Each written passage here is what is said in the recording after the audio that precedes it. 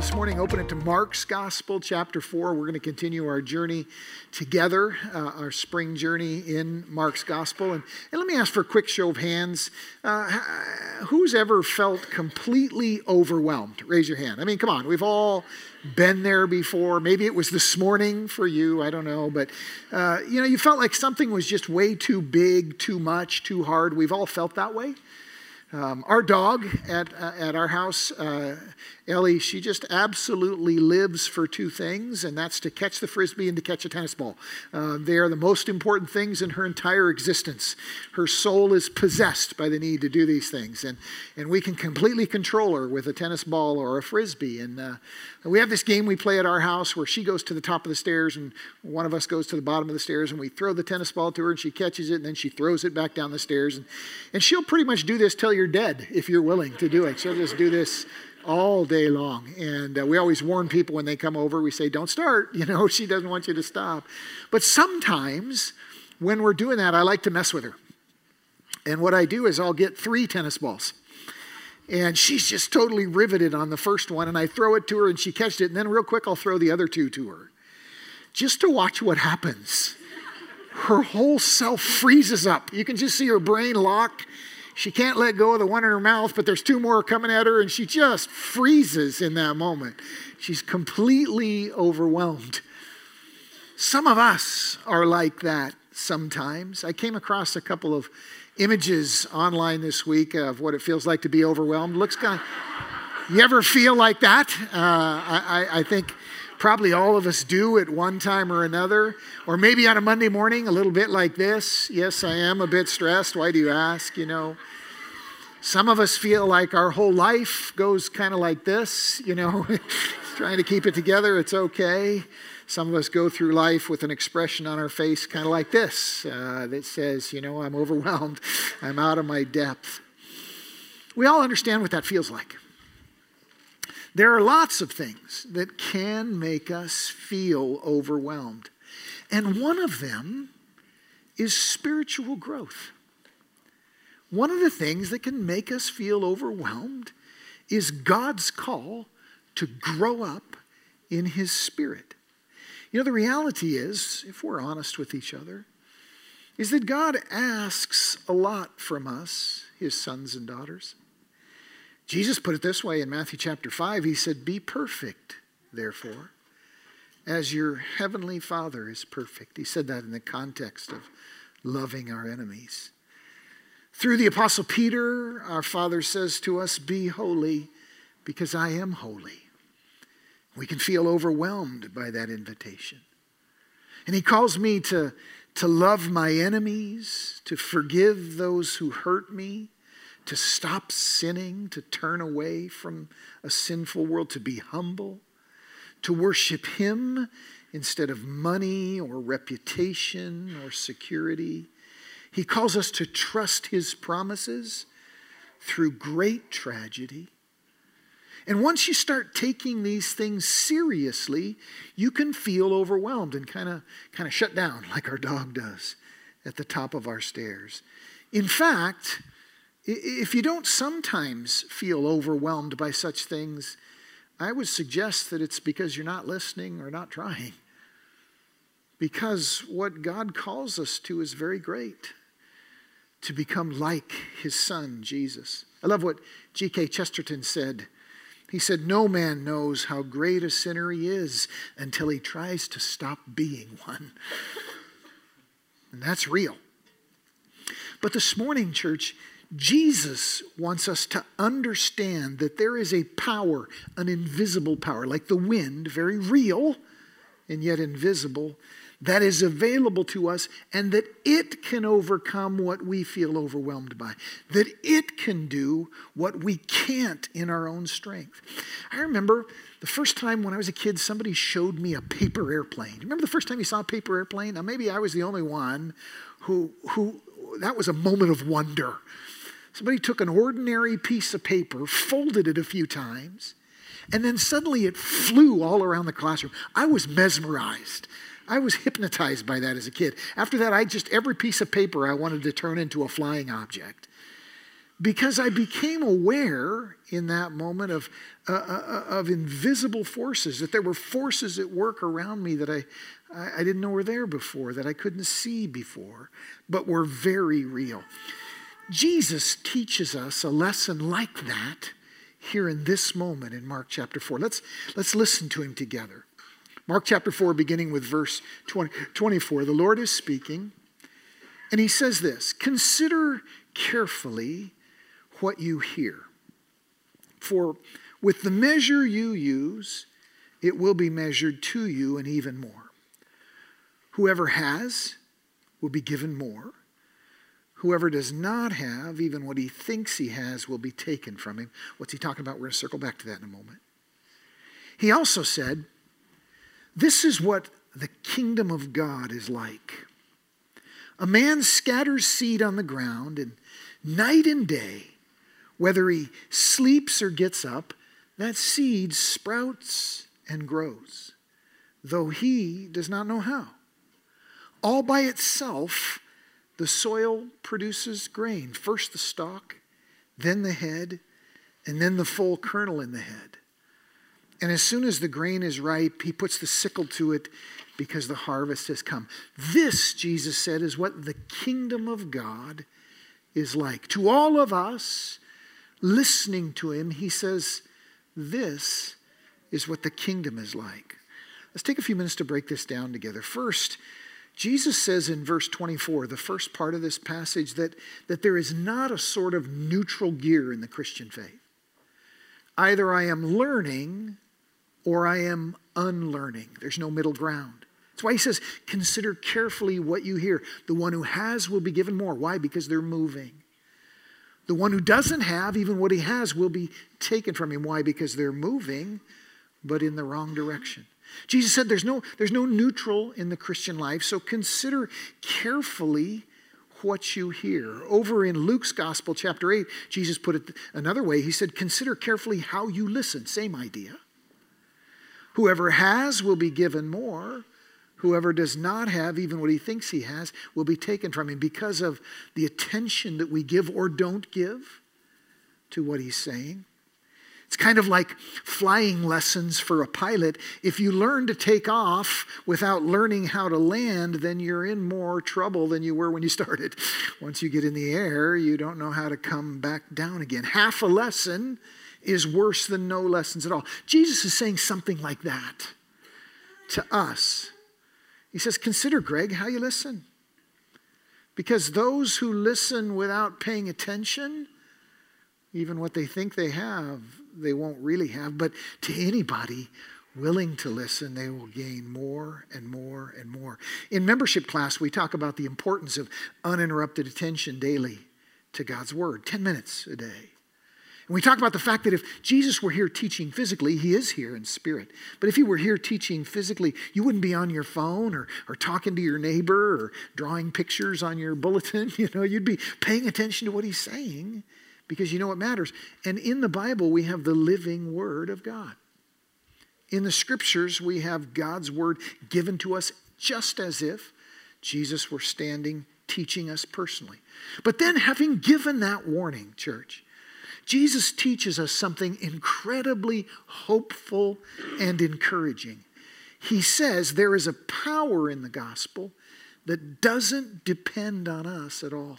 Look at verses 27 and 28. Jesus says, night and day, whether the man sleeps or gets up, whether he's working or not, whether he's alert or not, whether he's engaged or not, the seed, because of the power that's in it, sprouts and grows, even though the man doesn't know how. And all by itself, that seed and that soil produce grain. First the stalk, then the head, then the full kernel in the head. In other words, once the seed goes in, because of the power in it, growth begins to happen. This is important to understand. Jesus is teaching us this because he knows that sometimes we feel overwhelmed. He knows that sometimes we are overcome by the feeling of being overwhelmed. And so he says, Greg, I want you to understand that when my word comes into your life, it has power far beyond your understanding and even beyond your effort or cooperation. Now, he says all this in relation to something called the kingdom of God. You see that phrase in verse 26. And from the very beginning of Mark's gospel, we've heard Jesus talk about that, and we've understood what it is and what it isn't. Let me quickly remind you, Jesus said in Luke chapter 17 that the kingdom of God is not something that you observe coming, nor will people say, here it is or there it is, because the kingdom of God is within you. And the word also means among you. It's within you as an individual and within us as a group. So when Jesus talks about the kingdom of God, he's talking about God's leadership in your life. Not a political entity, not a government with boundaries and an administration. He's not talking about an earthly thing. He's talking about God's leadership and rule inside of me and inside of you. And he's also talking about God's leadership and rule among us as a family of Christ followers. He says that's what the kingdom is. And then he's talking in a general sense about God's work in the world. He's saying what I'm doing by scattering this seed. Some may think it doesn't have power, but the reality is that what I'm starting right here and right now, 2,000 years ago, is just going to keep going. It's going to grow, it's going to grow, it's going to grow. When Jesus spoke this word, there were just a few hundred people who could be called his believers. Today, there's a couple billion. Why? Because of the power in what he was saying. And Jesus is saying that this reality, the kingdom of God, grows under its own power in you and in me. It doesn't depend on our effort, and it works beyond the level of our understanding. That's what he's saying. So even when you don't think it's growing, it still is. Kind of like my belly as I get older. Even when I don't think it's growing, it still is. In the same way, the gospel has a power beyond our understanding. And notice what else Jesus is careful to point out to us. He says this growing comes by a process. The seed produces all by itself. First the stalk, then the head, and then the full kernel in the head. He's describing a process that takes time.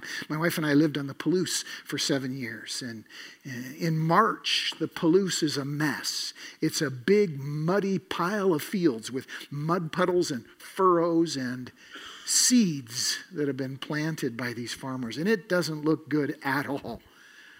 But every year, as summer draws on, very slowly, those fields go from brown mud pits to glorious golden fields ripe with grain. And by the time the sun is shining in late August, there's maybe no prettier place in the world. Blue sky, gold fields, green forests in between. It's gorgeous. But it takes time. It happens by a process.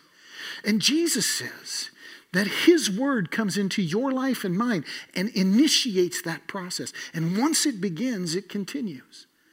And that we are meant to rest in that, rather than being overwhelmed by our inability to see how the kingdom can happen in us. If I could be personal with you for a moment, this matters a bunch because it means that you don't have to understand the kingdom in order to experience it. When I became a believer, when I became a follower of Jesus, 20 years old, a young husband, because of my background, growing up unchurched, spending all that time in the military, living in a barracks, I was a foul-mouthed individual, okay?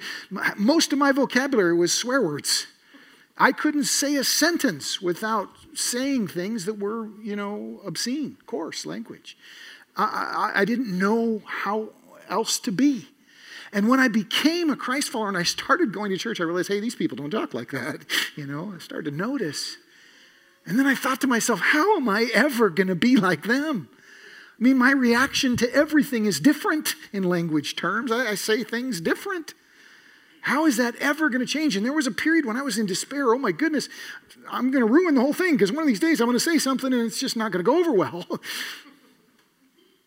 But do you know that within that first year of me doing nothing but letting God's word come into my life, all foul language passed completely from my vocabulary.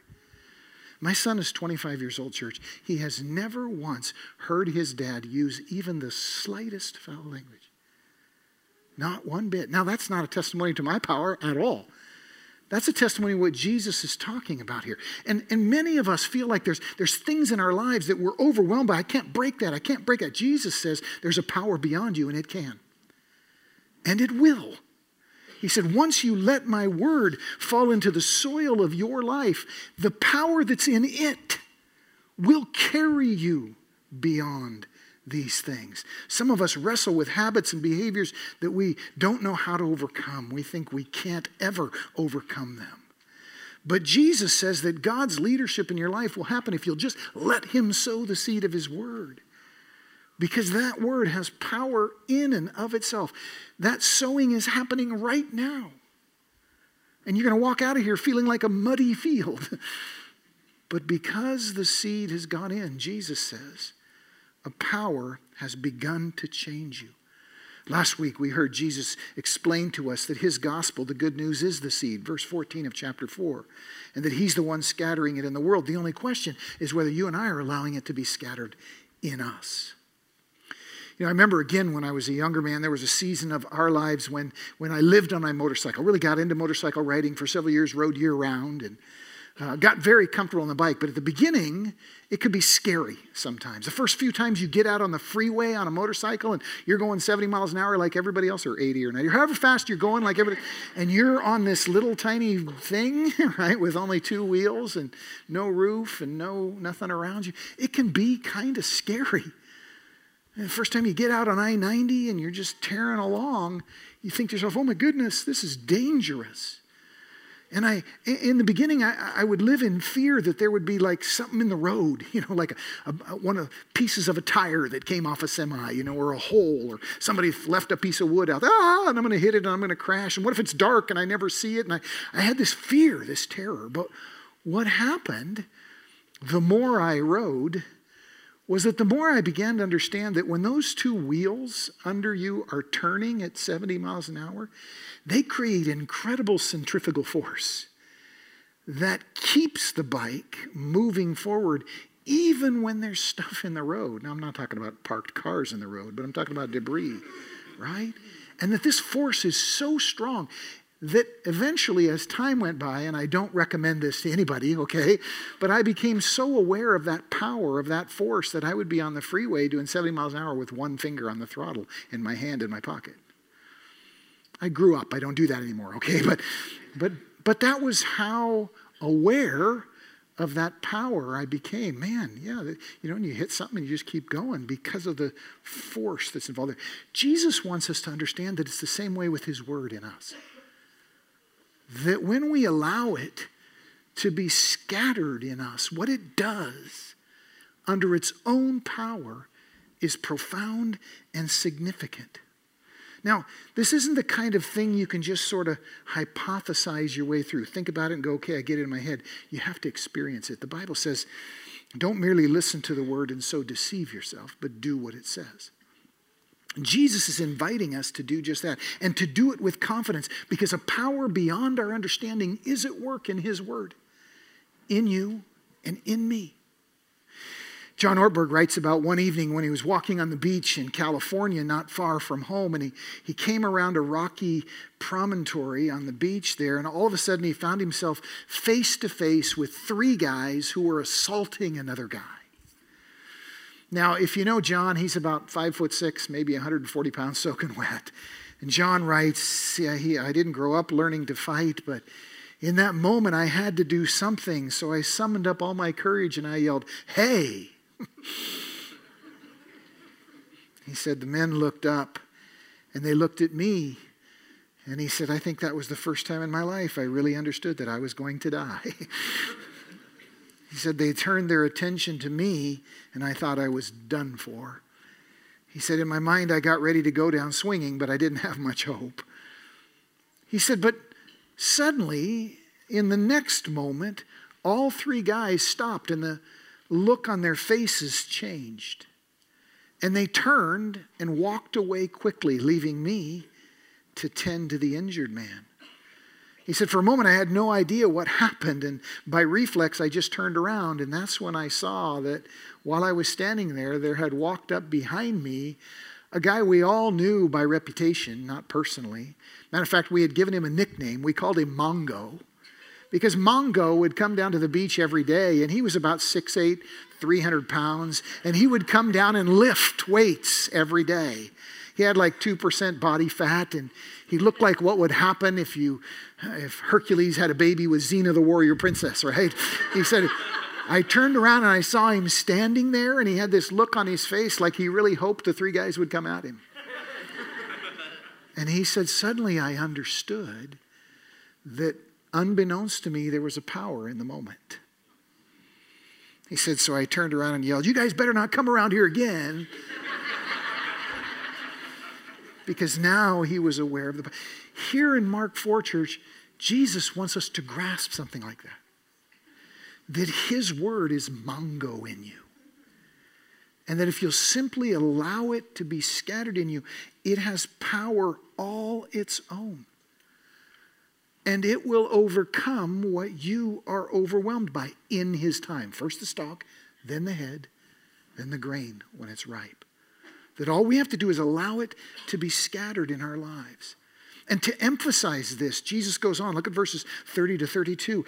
Again, he said, what shall we say the kingdom of God is like? Or what parable shall we use to describe it? It's like a mustard seed, which is the smallest of seeds that you plant in the garden. That's what hearing his word sometimes feels like, the smallest of things. He said, yet when planted, it grows and becomes the largest of all garden plants with such big branches that the birds of the air can perch in its shade.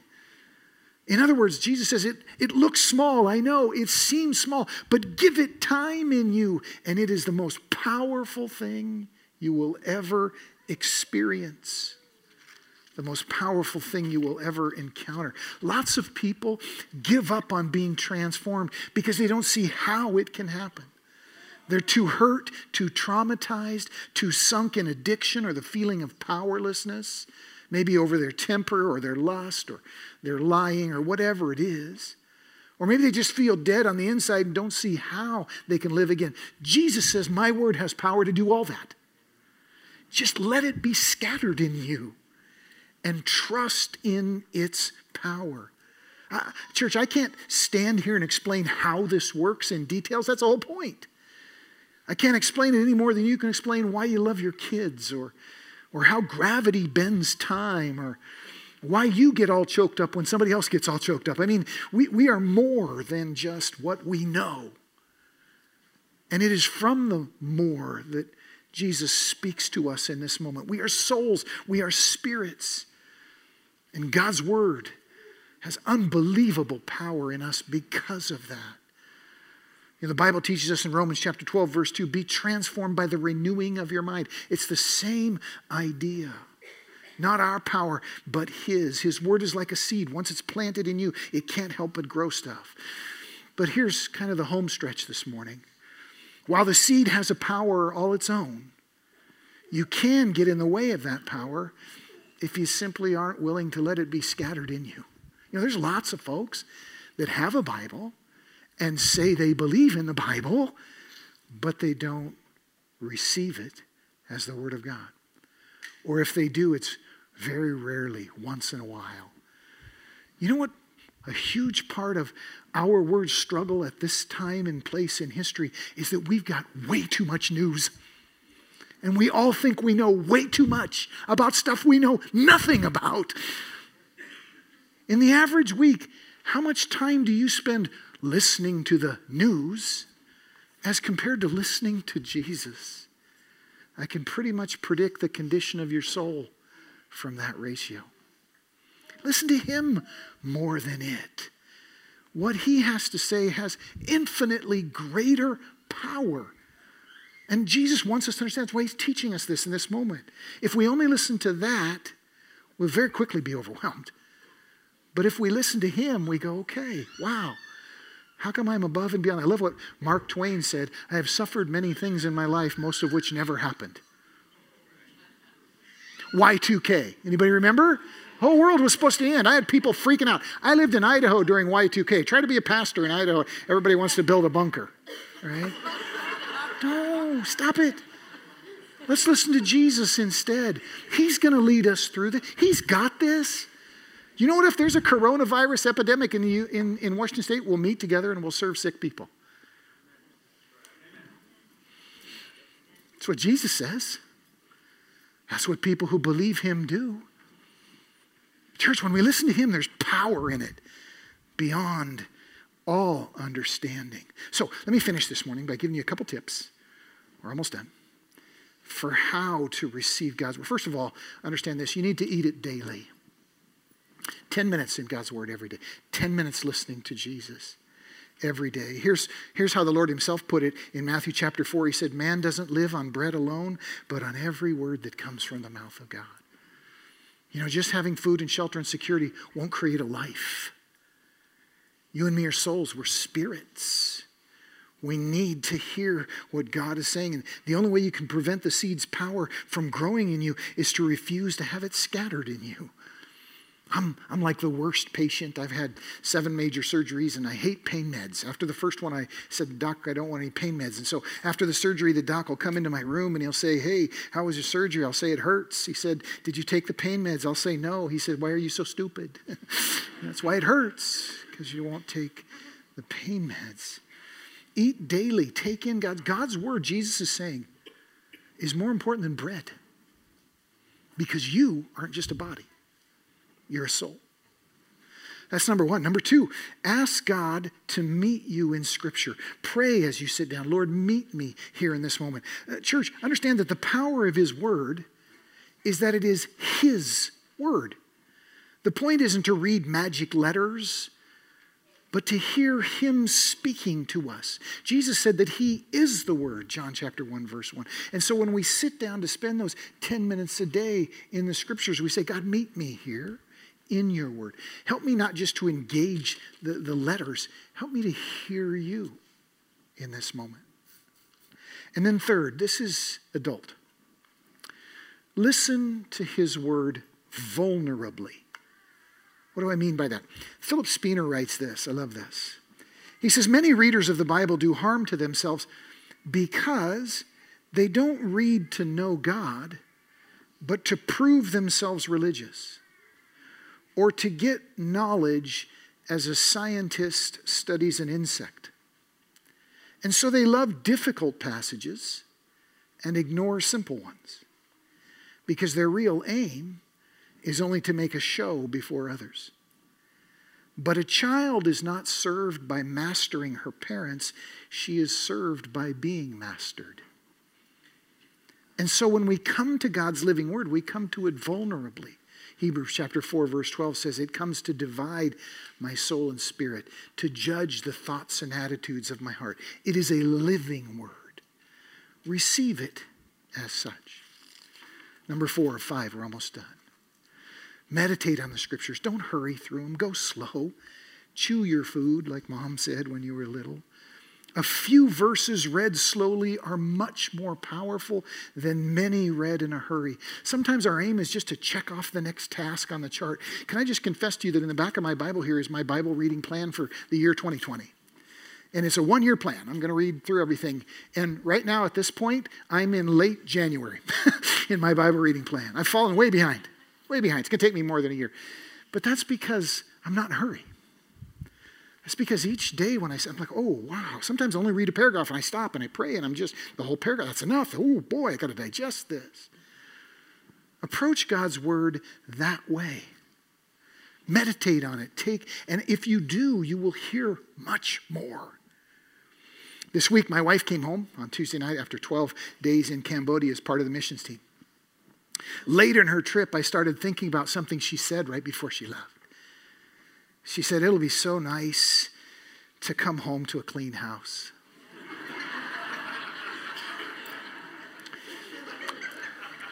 Now, when she first said that, I thought to myself, yeah, that would be nice.